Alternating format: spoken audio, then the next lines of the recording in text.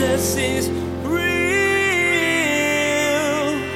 There's power in your name. We find hope when we trust in your ways. We need real.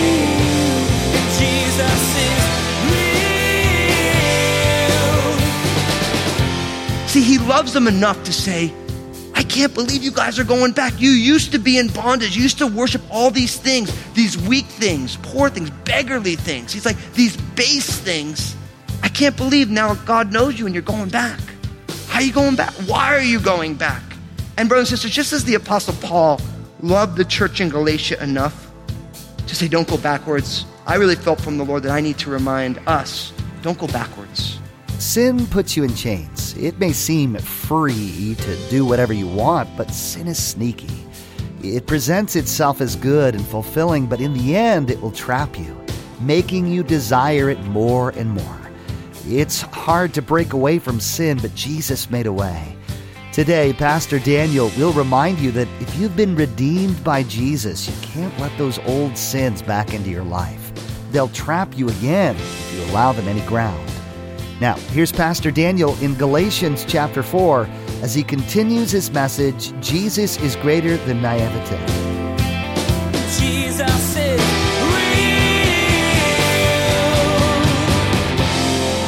real. Our culture is so radically individualistic that everybody wants to say, okay, so my faith is my own, and I don't want to be involved with other people because everyone's got a personality and an idea and everything. And you know what happens when everyone has an opinion? An argument happens. Because everyone has an opinion, right? And when you take this idea that God brings us into a family, we're adopted as children, it becomes a challenge. And a lot of people say, well, I love Jesus, I just don't love the church. You can't say that, really. That's perfect American culture. But listen, if you like Jesus, then you're part of the church. Whether you're part of it, because we're a family. And the hardest thing in a family is to get everybody okay with one another. There's a million personalities, not a million. There's thousands of personalities here. And the problem with church is that people are like, well, I get my feelings hurt. Everybody gets their feelings hurt in a family, don't they? But what you remember is that family's family. And family being family, sure, we get our feelings hurt, but when you're family, you're still family after your feelings are hurt. And we learn how to humble ourselves with one another and say, I'm so sorry, my feelings got hurt, but hey, we're family. I remember growing up, and sure, I'm all Italian, so there's some skewed ideas about family, but my parents used to always say, listen, don't ever forget your friends are going to come and go. Your sisters are always going to be your sisters. What great advice. Because they did come and go, but my sisters are still my sisters.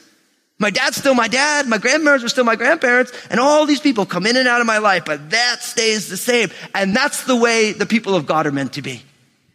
That we're a family. And sure, it's an uneasy tension sometimes. Sometimes, you guys know this in a family. Like, different people have different roles in the family. Obadiah would love to be the maker of the family menu.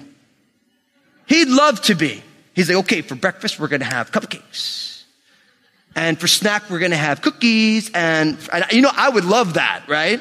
But you don't let your 10-year-old make the menu. You let mom make the menu. Because mom would be like, look, we can have cookies, but first you're going to eat your broccoli.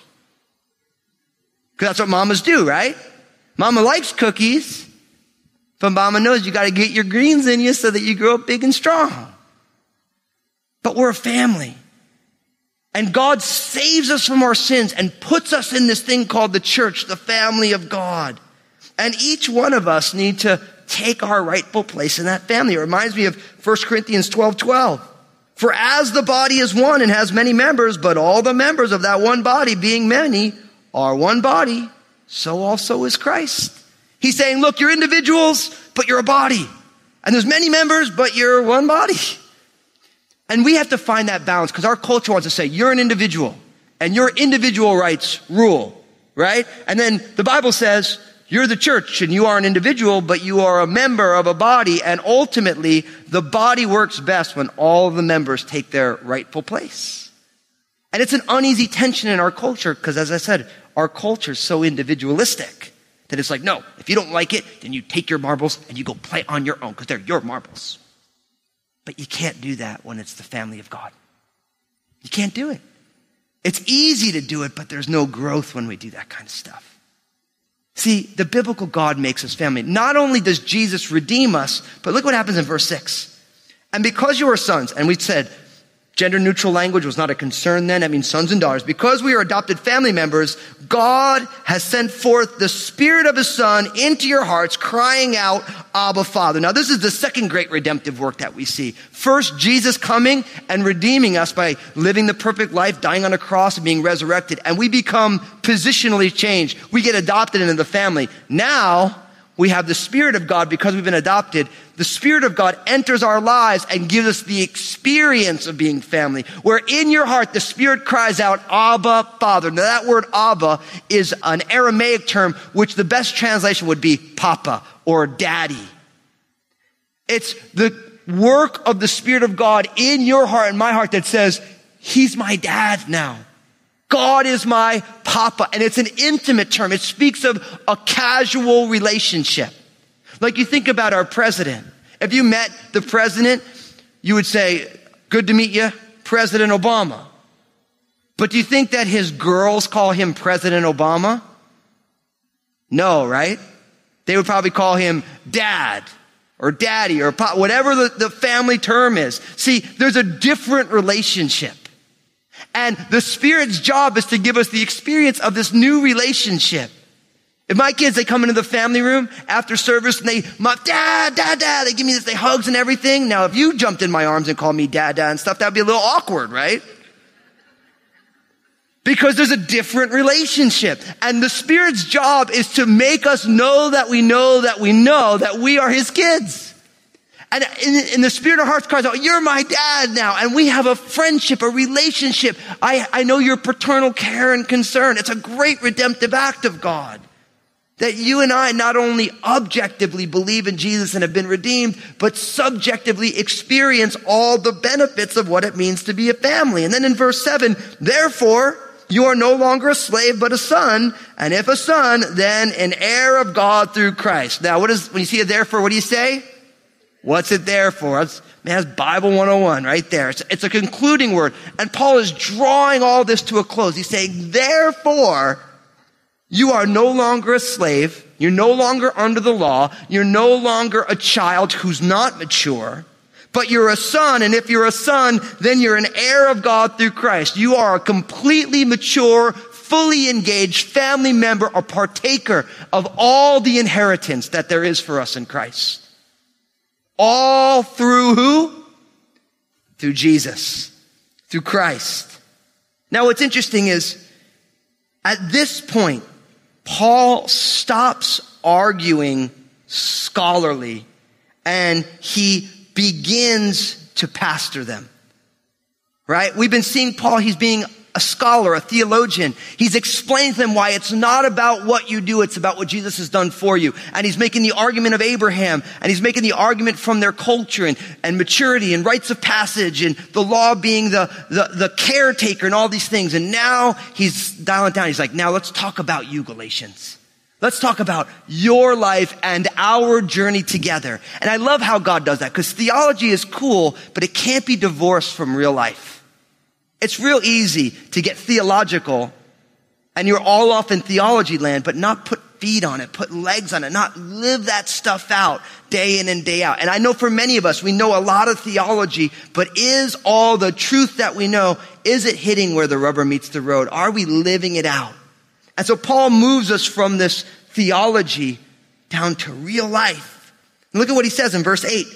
But then indeed, when you did not know God, you served those who were by nature are not gods.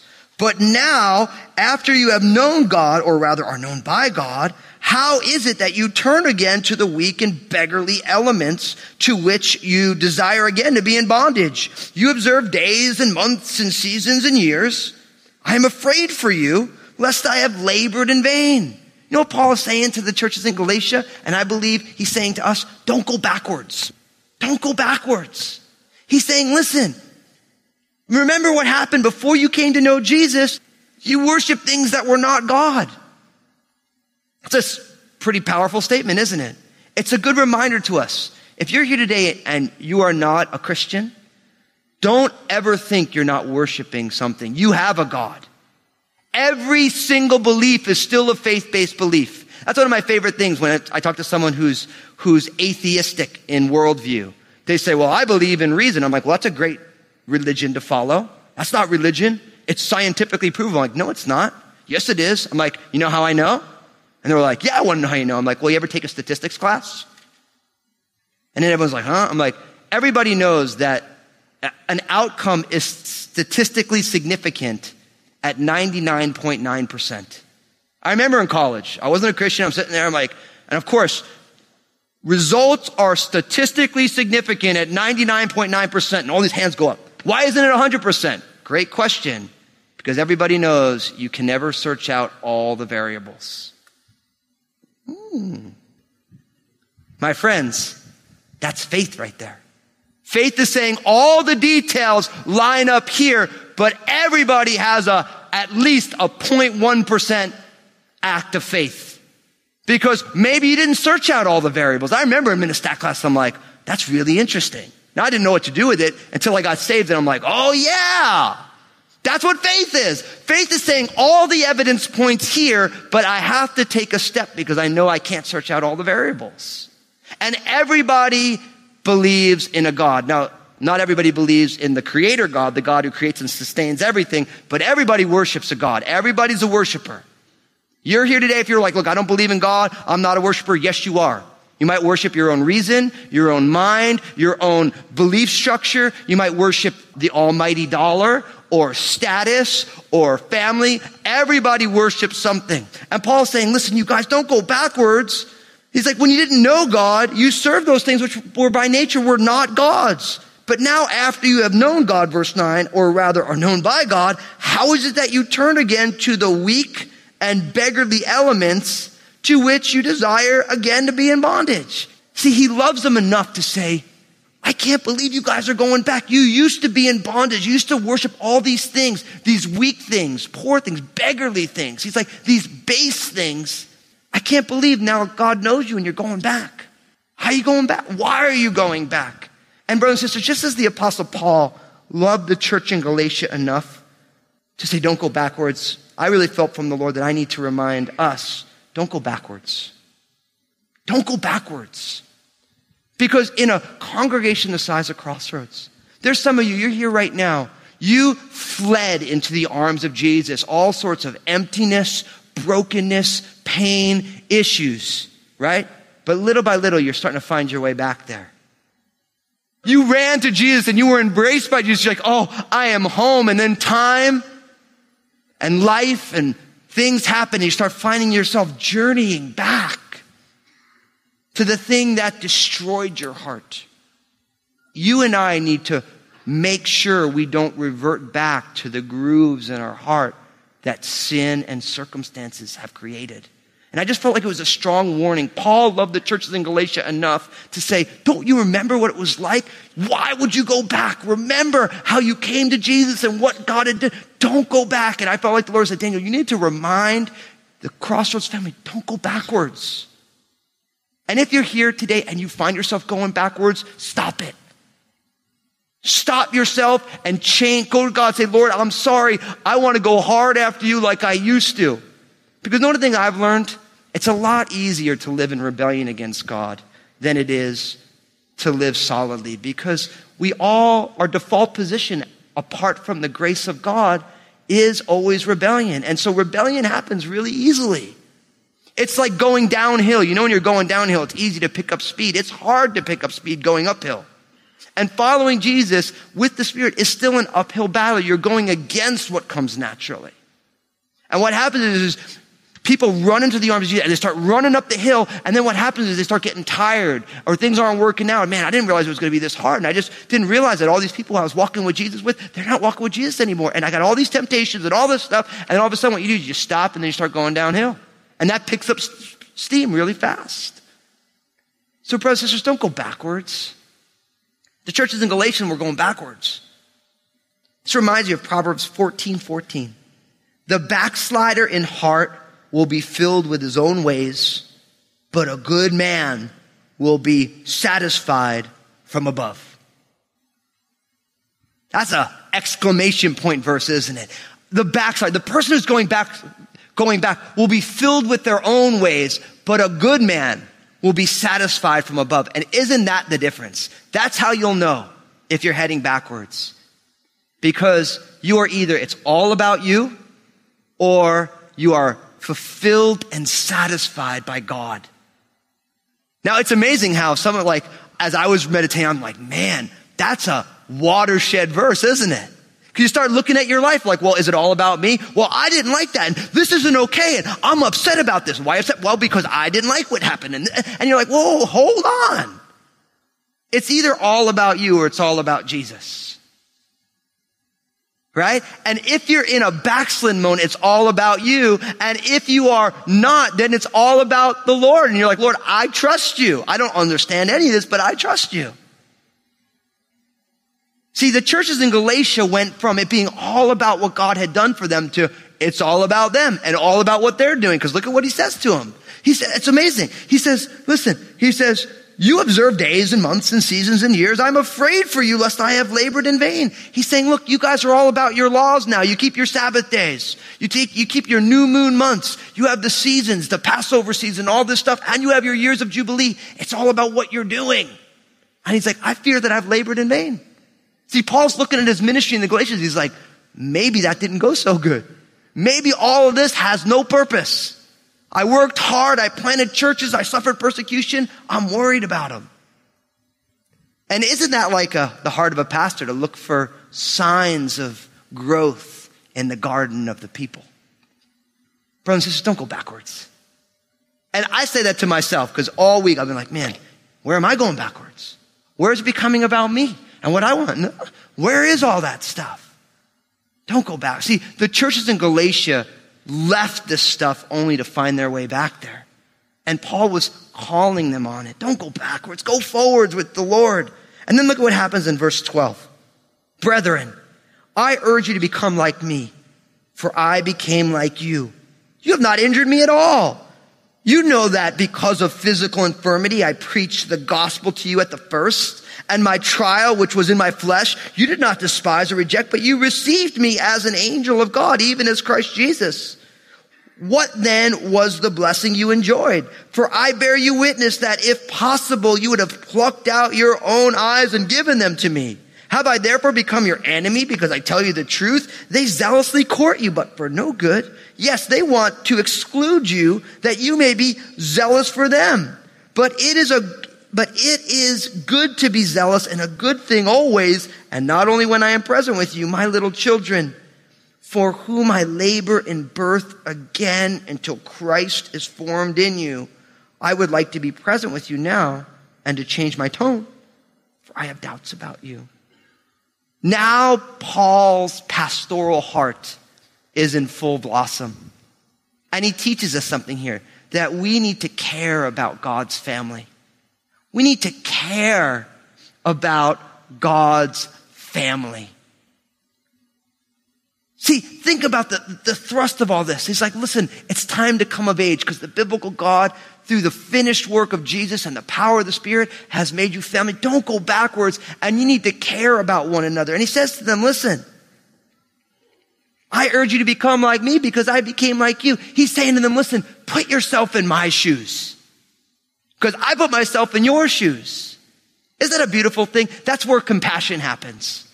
That's where empathy happens. That's where incarnational ministry happened. Because Jesus put himself, he became like us to bring us back so that we could become like God. And Paul's saying, listen, think about it from my situation. He's pleading with them as a pastor. And he goes back to how they met and what happened. Brothers and sisters, we need to learn how to become like other people. Not participate, but identify. 1 Corinthians chapter 9, right? Verses 20 to 22. Paul says, to the Jews, I became like a Jew, that I might save the Jews. To the non-Jews, I became like the non-Jews, that I might save them. I've become all things to all people, that by some means, some may be saved. And one of the hardest things for you and I to do in the work of ministry is think about it from how somebody else sees it. Because we all see it the way we see it, right? So Paul's saying, listen, You guys, put yourself in my shoes. I put myself in your shoes and I brought the gospel to you. Put yourself in my shoes. Paul jumps right back into their history. And it's beautiful, really, what he says, because he's saying to them, listen, verse 13, you know that because of physical infirmity, I preached the gospel to you at the first. And my trial, which was in my flesh, you did not despise or reject, but you received me as an angel of God, even as Christ Jesus. What then was the blessing you enjoyed? For I bear you witness that if possible, you would have plucked out your own eyes and given them to me. Have I therefore become your enemy? Because I tell you the truth. He's saying, listen, when I came to Galatia, I was pretty busted up. That's what he's saying. I had these infirmities in my body. And he's like, and you guys received me as if I was an angel of God. You did not despise my issues. He says, look, I bear you, you would have plucked your own eyes out and given to me. That's where the idea that the Apostle Paul, the thorn in his flesh, was some sort of an eye disease. It comes from this verse. Because Paul's saying, look, my eyes, so to speak, were so bad. You would have given me, you loved me that much that you would have done that for me. You would have cared for me. You would have done something as crazy as pluck your eyes out. And he's like, now am I your enemy because I'm being truthful with you? Now am I your enemy because I'm being honest with you? And then he says in verse 17, he's like, now he's talking about the Judaizers. He says, they zealously court you, but for no good. Yes, they want to exclude you, that you may be zealous for them, but it's good to be zealous in a good thing always, and not only when I'm present with you. He's like, look, the Judaizers, they want to exclude you so that you would rejoice in them. He's like, they want to be able to say, I got me a ministry. But look at Paul, and I love this, and I'm going to close with these verses. My little children, for whom I labor and birth again until Christ is formed in you. Now, my friends, see what Paul's saying? He's like, look, I don't want you. I want to see Christ formed in you. And my friends, that's how we care for God's family. Each one of us is called by God, equipped by the Spirit to see Jesus formed in somebody else's life. That's what we do here at Crossroads. From the people greeting at the door to worship time to hearing the word, everything we do is we want to see Jesus formed in people. And guess what? All of us are meant to be involved in that. Brothers and sisters, how are you involved in seeing Christ formed in somebody else? See, his words, my little children. He's saying, look, I care about you like Papa God does. I am laboring because I want to see Jesus formed in your life. And brothers and sisters, we need to make that investment in each other. Jesus is real. As you grow in your faith, you may still find that you're tempted by sin. Jesus asks his followers to go out into the world and make disciples. And Pastor Daniel shared today that this includes loving people who are sinning, maybe even in ways that you once sinned. It's important to show them Jesus, but don't let their mistakes pull you back down. Cling to Jesus as you serve him and depend only on him. Hey everybody, Pastor Daniel here. Thanks so much for tuning in today. It's such an amazing honor to share God's Word, and I love seeing how God is working through this ministry. Would you partner with us? I'd love for you to join us in sharing the message that Jesus is real by being a prayer partner or financial supporter. Find out more by visiting our website, JesusIsRealRadio.com. Hey, this is Josh, and I wanted to personally thank you for listening today to Jesus is Real Radio. Did you know that Pastor Daniel also has a TV program? It's called Real with Daniel Fusco. I want to encourage you to go to JesusIsRealRadio.com, click on the Stations option in the main menu, and find out if Real with Daniel Fusco airs on a TV station in your area. Make sure to tune in again as Pastor Daniel explains more about the law of the Old Testament and what it means for people living now, after Jesus has come to redeem the world. If you've accepted Jesus as your Savior, He's all you need. You don't have to follow every letter of the law now, as it won't save you. Some people today still try to follow every commandment, though, incorrectly assuming that God needs some help to redeem them. There's more to come from Pastor Daniel's series called Jesus is Greater Than Everything. please glance at the clock right now and make plans to join us again for another edition of Jesus is Real Radio.